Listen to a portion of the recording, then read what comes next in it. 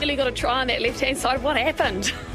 Oh, but I've gone up and over and bloody head over biscuit. It wasn't enough stability there for myself, but no, I was busting for a bit of meat this game. It didn't seem to work out.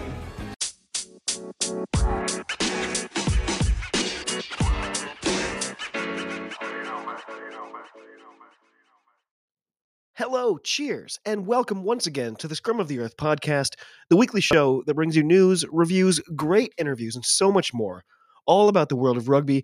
As always, I'm your host. My name is David Lawrence. I'm an American rugby fan who follows the game wherever I can find it all over the globe. My voice is a little off today, got a little bit of a cough, but I hope that's okay. I've been told that it makes me sound much sexier, and by much sexier, I mean much less awful. And by I've been told, I mean I just decided that would be the case. Anyway, if you would like to get in touch, I would love to hear from you. I'm on Twitter @ofscrum. I'm on Instagram at the Scrum of the Earth podcast. You can always drop me an email at thescrumoftheearth@gmail.com. So compared to last week, there was a far more reasonable amount of rugby to cover. So why don't we just dive right in? So as always, we start with current updates. And, for our current updates this week, I would just like to reiterate how great it's been having the sensational Rachel Law on here to chat 2021 Rugby World Cup. Big thanks to friend of the pod, Craig Manson, who originally pointed me her way because, it's been a true joy. Having an amazing Rugby World Cup to watch is good enough, but having a charming and insightful expert join us 4 times in a row, it's been what my mom might call the bee's knees. So we've got one more bonus ep coming, obviously, to go over the games from this past weekend. I'm equally torn between being incredibly excited to chat, but equally sad that the tournament and our little mini-series is coming to an end. If you haven't been listening to those episodes, do yourself a favor and check them out. She's been amazing, and I learned so much every time we chat. As I said in our very first conversation, rugby doesn't have rules, it has laws, and it's been great to talk with one of them. And yes, I know that means that I am probably obligated to get Courtney Laws on here, but you know what? Nah. So cheers, Rach, and here's to you. You have been amazing. It's too good. It's too good. People have to know. Yes, for a change, Isa, it actually is decidedly good news this week. So, as predicted, or at least hoped for here on this pod, yes, Holly Davidson was given the 2021 Rugby World Cup final to officiate. So, quoting the, GeoCities page that is Rugby Pass, quote, Holly Davidson of Scotland has been appointed to referee this Saturday's Women's World Cup final between England and New Zealand in Auckland.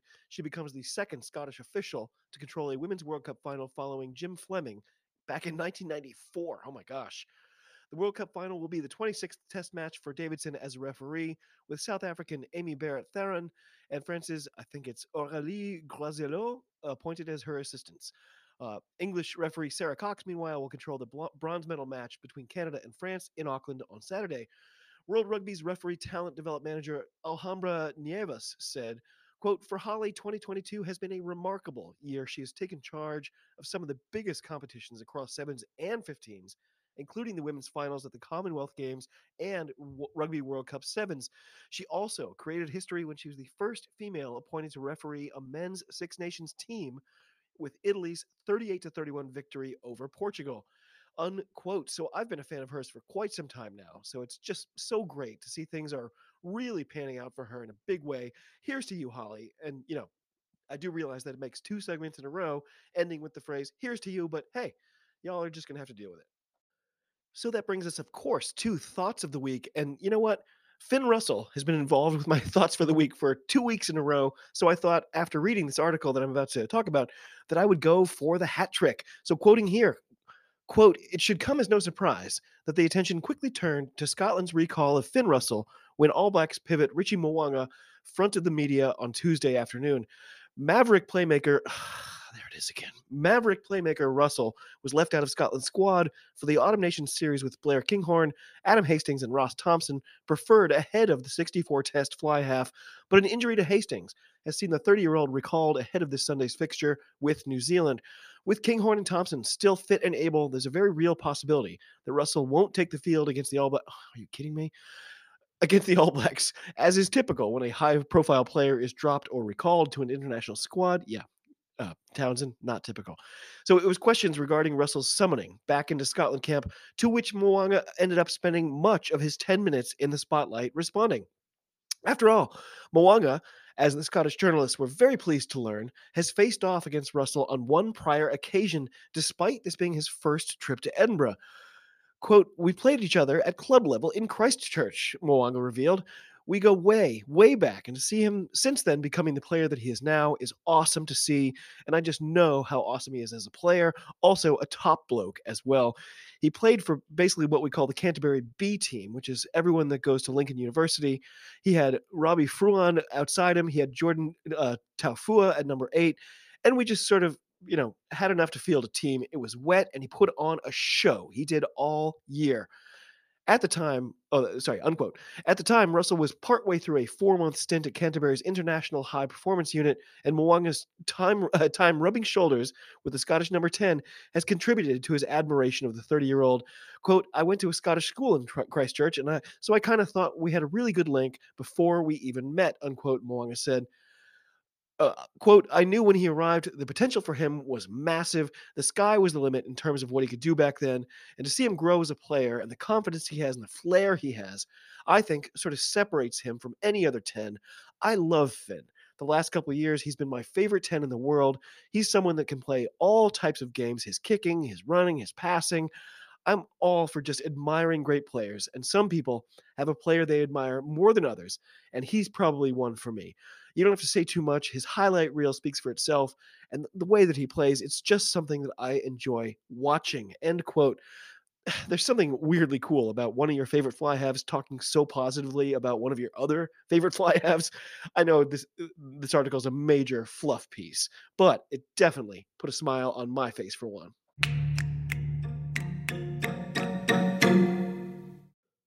Okay, my friends, that of course brings us to our reviews, and of course we're going to start with the Rugby World Cup. France and Canada was our sort of warm-up match, so to speak, followed by the epic clash that was the Rugby World Cup final, England versus New Zealand. As per usual, we're saving our coverage for the talk with the aforementioned Rachel Law later this week. In fact, I'm going to be talking to her tomorrow as I record this, so be sure to keep an eye out for that. It's going to be great. As I'm writing this, I just finished watching the replay of the final with my partner, and I don't know, I feel like I've been injected with a wonder drug or something. Like, that match instantly leapt into the top 3 all-time matches I've ever witnessed. I still can't believe how good the match was, how good the tournament was. I mean, holy crap, this World Cup simply could not have been better. My current worry is, generally when I get to gab with Rachel about these games, I'm locked into 1 hour max. I think that's going to be the case tomorrow. I wish it wasn't. I really feel like that's in- inadequate for the final segment like this one. I mean, I could improv 3 hours on it by myself right at this very moment. So we'll see what we can work out. So rugby fans, get ye to YouTube, get ye to the official channels, watch as much and more as you can of every match in this entire competition. You will not regret even a single second, unless you love England, in which case, well, I guess I won't say anymore. So moving on and over to the Autumn Nations series Saturday had Italy versus Australia in Firenze, and Italy, they came out very strong. If they were ever intimidated by the Wallabies, those days are clearly over. Uh, Welsh, heartbreaker. Ange Capuazzo, he split right through a couple of would-be defenders to make it 17-3 for the home side after only about 25 minutes. Australia, they look like they're in a bad state these days. The Tides did turn a bit early in the second half, but to me, the Aussies, they just look bumfuzzled out there. It's like they forgot to put together a plan for their attack at any point. So after 3 quarters, they were still behind 20-15, very close, and the crowd was salivating at that point with a quarter hour to go. It was Capuazzo again, the stadium erupting with the lead back to 10. How good is he? Loliseo, he seems to have shaken the funk he fell into a while back, slotting a really high-pressure kick from an unfriendly angle, bringing things back to a single-score affair. This set us up for a thriller of an ending, with the Wallabies getting an attacking scrum at the 5-meter mark as the clock went red. And despite ferocious defense by the Azzurri, the visitors smashed one through to set up a make-or-break conversion attempt. Either way, this one was going to be yet another unbelievable finish in this series. Ben Donaldson, only 23 years old, stepped up for his first kick of the day as it scraped out wide right. It was utter elation in Italy. The national team getting 2 test wins in a row for the first time in 10 years. Just amazing. Australia badly need a trip back to the drawing board. What a game, though. So next up, it was Ireland, of course, facing Fiji at the Aviva. The home team, they went a little light on the squad selection this time, clearly expecting a fairly easy win. Naturally, Fiji started very strong, missing a penalty kick, and then within moments scoring a belter of a try, making the Irish defenders look a little bit slow out there. Can, side note, can I just say how fun it is to watch Fiji play? I mean, maybe that's the most obvious thing I've ever said, but if their 15s game ever gets near their 7s game, I mean, whew, all gods help us. In any event, Ireland went on to score the next 3 tries, and Matthew Reynal was clearly getting tired of the constant back chat from Fiji. I assumed they were just trying to, fill the void created by the absence of Johnny Sexton, but they forgot that only he's allowed to jaw about every single call. So Balakoon got another start for Ireland in this one, scoring one of their first half tries. And, to be fair, as I spent so much time complaining about Sexton, I thought I would try to balance it out with how much I like Balakoon's game. The guy is supremely talented and looks poised to play an increasing role in Ireland's future, seemingly unfazed by the step up to the international level, which is a great sign. So a red card for Fiji made their prospects seem even dimmer. And around 50 minutes, they got a yellow card to go down to 13. Not a good tactic when you're playing the world's number 1 ranked team. Down 11, though, with just about that many minutes remaining, there was still hope. But when the Irish widened the gap to 18, it looked like the visitors deflated a bit. It felt very much over. Once again, masterfully wasting a buttload of time as things wound down, the Irish fans roared their approval of the 35-17 victory as it was kicked out to end the match. Really good one. So England versus Japan was next on the list, and I'm going to be honest, I really only sort of half watched this one. I don't know. I had a feeling we were in for a romp, and I don't know. I just wasn't feeling it for whatever reason. Walking high tackle Owen Farrell, he made it 24-6 with a conversion right at halftime. Things would not get any easier for the Brave Blossoms.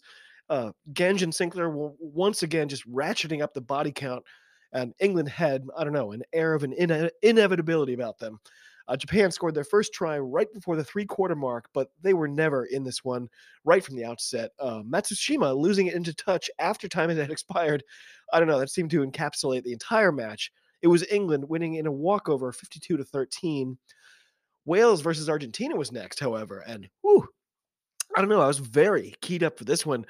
Argentina, once again, looked very good right from the get-go, and as they said on comms, Wales couldn't finish their own dinner at the moment, letting opportunity after opportunity slip through their collective fingers. The mood of the crowd was already a bit dark when Dan Lydiate left with what looked like a potentially bad injury.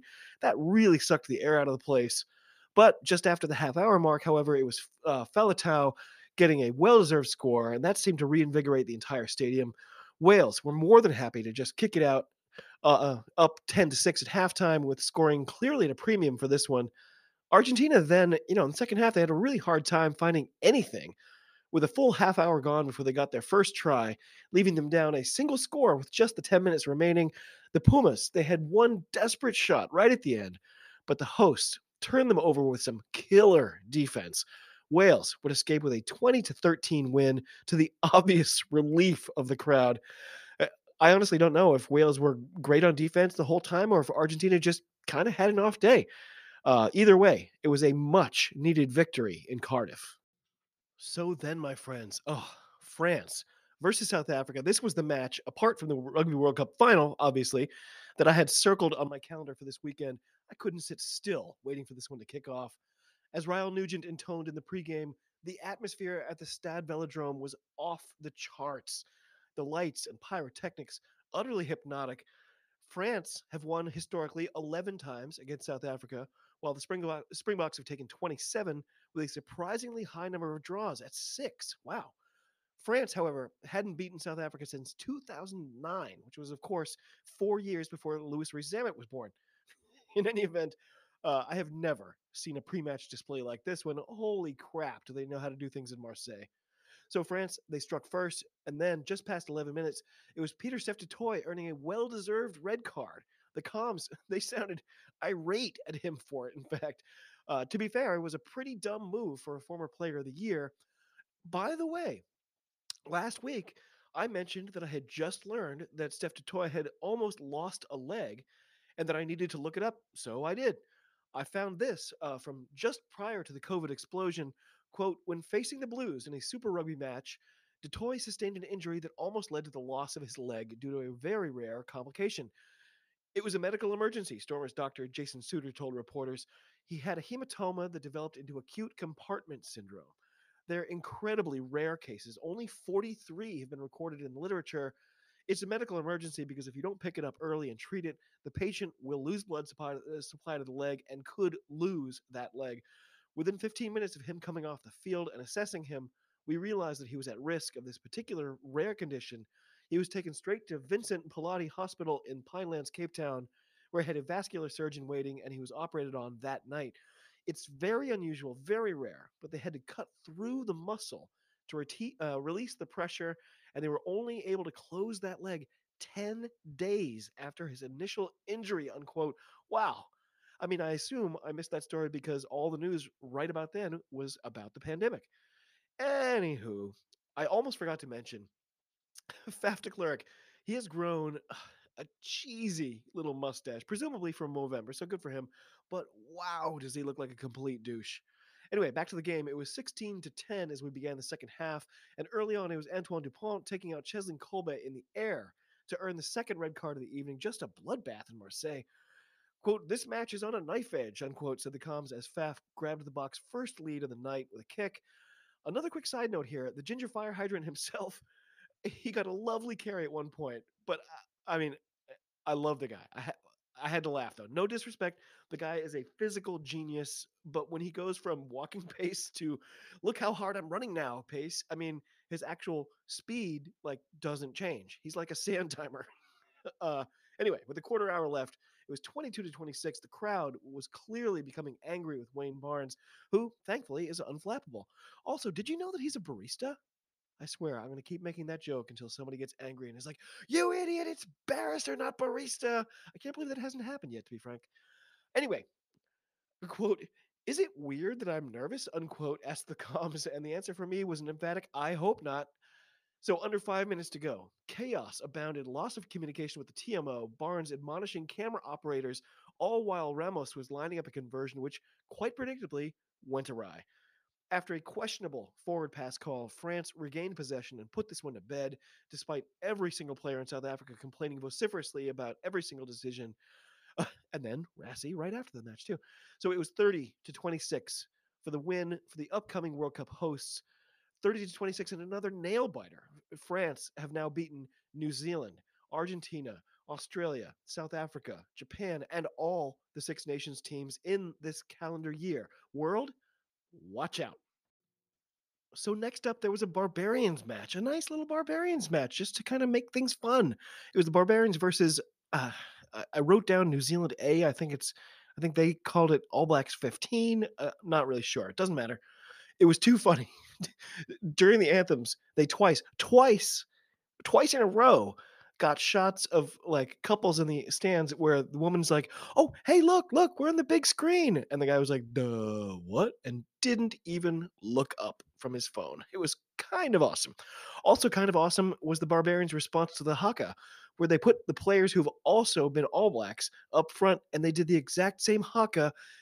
Like a shattered mirror. I don't know. I loved it. It set the stage perfectly for a good old Barbarians game. In fitting style, Joe Marler, he gained possession of the ball and suddenly just hoofed it. Boom. It was obviously this is a Barbarians game and maybe one of my last. Give me the ball. You'll see what happens kind of moment. I loved it. It even kind of worked because the defense was like, what? Anyway, I love these random matches. I decided to put away the notes to just watch, which was totally worth it. Of course, later on, the Cammy Cat, he was playing for the Barbarians. I feel like it's been a long time since I've even mentioned him or seen him. At the time on comms, Shanks referred to him as a breeze block of a bloke, which, I don't know, seemed remarkably poetic.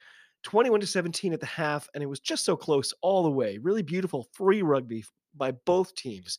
In the final 8 minutes, Barbarians were up 35-31, and that was how it would end. What an instant classic in the realm of what Josh Gardner would call unserious rugby. Then, finally, it was Scotland versus New Zealand, and this one actually never happened, so no reason to talk about it. Seriously, it was definitely fun for a little while. The library, as Johnny Beatty likes to call Murrayfield, it was in great form for a change. A lot of that had to do with the presence of the great Dottie Weir, who was on hand to lend his personal power and magnetism to the proceedings. As I write this, I just finished having a chat with the My Name's Dottie Foundation. I'm sorry, about the My Name's Dottie Foundation. If you haven't listened to that bonus ep yet, really, I highly suggest it. Also, if you're if you're able in any way to support this great organization, please do so. It's really great. What a man Dottie is, just a true legend. Scotland were up at the half, but then went back to our regularly scheduled program. By the final whistles, it was yet another win for the Kiwis, who have never suffered a defeat at the hands of the Scots, this time prevailing 23-31. Pardon my voice. Of course, you know what? Silly me. There was definitely other international action. And I realized, I don't know, like half a week ago that I had completely forgotten to talk about the repechage tournament in the last episode. You'd think after seeing my Eagles win in convincing fashion, for a change, I'd have been, super keen to blab on and on about it, but somehow it completely fell through my brain cracks. So last week, the tournament to determine the very last qualifier for next year's World Cup began, featuring my USA Eagles, Kenya, our first opponent, Hong Kong, and Portugal. The opening round saw the Eagles lay a real beating on Kenya to the tune of 68-14. There were some big positives for me. My beloved Free Jacks, Mitch Wilson, he got the start, played the entire 80 minutes, unselfishly setting up more than a few of our 10 tries in the day before getting one for himself. Dylan Fawcett and Christian Dyer both got hat tricks. We also brought AJ in off the bench rather than relying so completely on him. And you know what? Luke Carty had a strong showing starting at fly half, making 4 out of his 5 conversion attempts as well. Kenya, they were scoreless in the first half, couldn't score a point until the 55-minute mark. They showed a lot of heart and really kept coming even when it got out of hand, scoring their second try around 78-plus minutes. So after that, Portugal, they dispatched Hong Kong pretty easily, coming away victors 42-14. But I must admit, I didn't end up watching that one. I do want to note, all these matches are available for free on the Rugby Network, a site I very much appreciate. Thank you all again so much for the content you provide week in and week out. It's smashing. It's so good. So then, this past Saturday, it was round 2 with Portugal versus Kenya and USA versus Hong Kong. The first match has effectively scared the bejesus out of me, because the Portuguese, they made our win last week look like not a big deal at all, dishing out 85 points while conceding not even one. Yikes. So we've obviously saved our toughest challenge for last, so this fixture against Hong Kong was going to be pivotal, and fortunately the Eagles proved up to the task. 49-7 was the final tally, with the aforementioned Mitch Wilson getting yet another try, one of 7, all converted. Very positive signs once again, though we find ourselves behind the proverbial 8 ball heading into the final round. It is a must-win scenario, and quoting here from World Rugby, quote, "It means Portugal lead the standings on points difference, but whoever wins the meeting between the two sides next Friday will secure the 20th and last remaining ticket to Rugby World Cup 2023 and their place in Pool C," unquote. For the record, neither Hong Kong nor Kenya have ever made a Rugby World Cup, while Portugal and the USA have never, men's, have never progressed out of the pool stages. My friends, set your alarms to be up and ready for this one. Light your incense, sacrifice, I don't know, a rubber chicken or something, but send out any and all magic available to you to root for my beautiful Eagles this coming weekend. In fact, please note, the final fixtures are, where I am, Friday morning for whatever reason, with Hong Kong versus Kenya at 8 a.m. Eastern Standard Time, and the match of the year for us Americans, I should say, at 10:30 a.m. Go Eagles! So the only other action I was following this weekend was the Gallagher Premiership. For some reason, keep it on while everything else is on pause. But, Bath versus Leicester was our only Friday fixture. How much am I missing the NPC right now, right? Anyway, this one actually turned out to be a really nice one. Perfect conditions. Nandolo was the first try scorer on the day. I mean, I love watching that guy. He always looks like a varsity player coming in to like show the JV how it's done. So another player I love, and I don't think I've ever actually mentioned his name, is Ollie Lawrence. Wow, has he got a step on him. He was apparently one of a small raft of new signings. They also hinted Alfie Barbary might be on his way as well. Very nice. So this one turned into an extraordinary match, with Bath getting an absolutely sick try right in the corner with the clock already past 80, snatching again a 1-point victory from the struggling league champs. Really impressive stuff. Most of their players were ready to collapse from exhaustion, but right when they needed it most, bam, it was there for them. Impossible to describe the explosion of the crowd as one single voice. And to me, I'm going to say it. I'm going to say it. Bath looked like they might have turned a corner. Meanwhile, if you have the foggiest notion what's wrong with the Tigers this year, get in touch and let me know because I am baffled. Anyway, Saturday was Gloucester versus Newcastle. Once again, the Falcons continued their schizophrenic season journey, well beating a cherry and white side that has been proving doubters wrong all year. Gloucester did outscore Newcastle in the second half, but could never quite get close, losing at home 21-27. Exeter versus London Irish was next. The Chiefs hadn't won at home since dispatching my Harlequins again by a single point back in September. The Exiles hadn't won away from home since April. Holy cow. Also, it's weird. I was wondering, like we're in the middle of the autumn internationals. That Paddy Jackson guy, he seems like people think he's pretty good. Why can't he get a call up to play with Ireland? Oh, right. Yeah. Anywho, Exeter, they led 19-3 at halftime, just barely held on to win, scoring only 3 points in the second half, but 22-17 was the final score all told. Then Saracens versus Northampton finished off the week with Sarries making an insane second half comeback to come away winners yet again. They were down 10 at the break, but they roared back, outscored the visiting Saints 28-12 in the final 40, eventually winning 45-39 in a humdinger of a contest. Yes, I just said humdinger for the first time in my life. I have no idea why. So, as the Prem finally takes a break, it's worth taking a quick look at the table where Saracens still sit unbeaten at the top. The weirdness of the schedule means they and Northampton are the only two clubs to have played 9 fixtures, while Sale, Exeter, and Bath have played 8. The other 6 teams have played 7. So Sale, they're still in second place at 6-2 with 28 points. Northampton are, for now, in third place. They're sort of tied with Harlequins and Gloucester, but both those teams have had 2 fewer games than Northampton. So Exeter and Leicester, they're sort of smack dab in the middle, if you can call it that. The bottom 4, of course, are Bath, Newcastle, Bristol, and London Irish, who are still stuck on just 1 win, barely getting to double-digit league points. At this stage, it's clearly Saracens' competition to lose, and I have doubts anyone is going to come very close.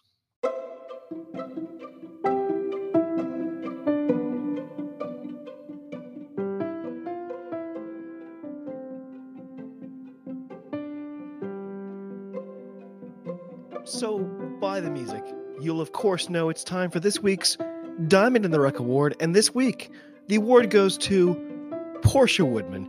Ms. Woodman, or Wonder Woodman, as you are so aptly known. You've become one of my favorite players on earth over the last several weeks. I'm so going to miss watching you play. Being forced to leave the pitch after only 17 minutes in a Rugby World Cup final must have been indescribably devastating to you. And yet, as you were carted off, it wasn't sadness, but pride and joy writ large all across your face. Without you, the Black Ferns probably would not have made it all the way to the top of that mountain. Here at the Scrum of the Earth, we wish you the speediest of recoveries and the greatest of fortunes in the years ahead. It's only a teeny tiny consolation, but perhaps the prestige that goes along with this award will help you in some way. Portia Woodman, proud Black Fern, and on-field warrior, congratulations to you, for you are this week's Diamond in the Rough. Well done.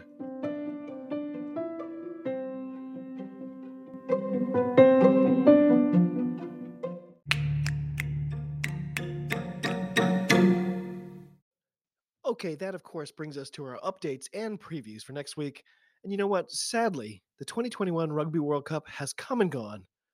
I'm pretty pleased it will be back in just 3 years rather than 4, so I'm sort of hanging my hat on that one for now. So it'll be just a couple of days before our final Rugby World Cup segment drops with Rachel Law, who, as I said, will be back to discuss the final and the third place final as well. So adieu for now. Happy trails to all involved. I hope to see everyone involved soon. Meanwhile, the Autumn Nation series continues with 5 fixtures slated for Saturday and then 1 on Sunday. Saturday the 19th will bring us Italy versus South Africa. Oh, wow. What do you know? Wales will play Georgia. That could be pretty cool. Scotland will play Argentina, looking for a little revenge from the summer. England versus New Zealand. Oh, that's going to be good. And finally, Ireland versus Australia in a game that Ireland probably doesn't care if they win or not. Anyway, Sunday the 20th will feature France versus Japan. I don't see a dull matchup anywhere on that list. Should be very interesting indeed. So the URC has been off for a couple weeks already. The top 14 finally took a breather for this and next week. And then, of course, the Gallagher Premiership is going into rest mode for this weekend. So I also saw they did manage to reconfigure the schedule in the Prem so they can get back to 5 matches per week rather than the 4 that we've had for a while now. The shuffle also means 2 fewer rounds in total. So it's actually going to be 24 rounds instead of 26, although the dates for the playoffs are unchanged. Hey, they finally listened to me. Can you believe it? They are not aware of me. Anyway, all 3 of these competitions get back into gear starting on either the 25th or the 26th, depending, and we'll be back for 2 rounds before we kick off the European competitions starting on Friday, December 9th. Winter Rugby, man, it is the best.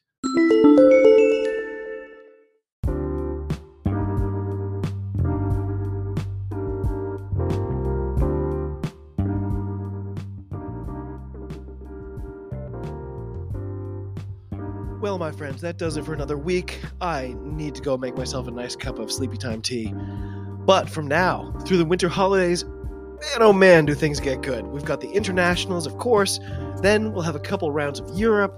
Then the Christmas derbies. Oh, it's so great. So, as always, thanks again for coming along to all of you across the globe. Cheers. Talk to you soon. And above all, be well.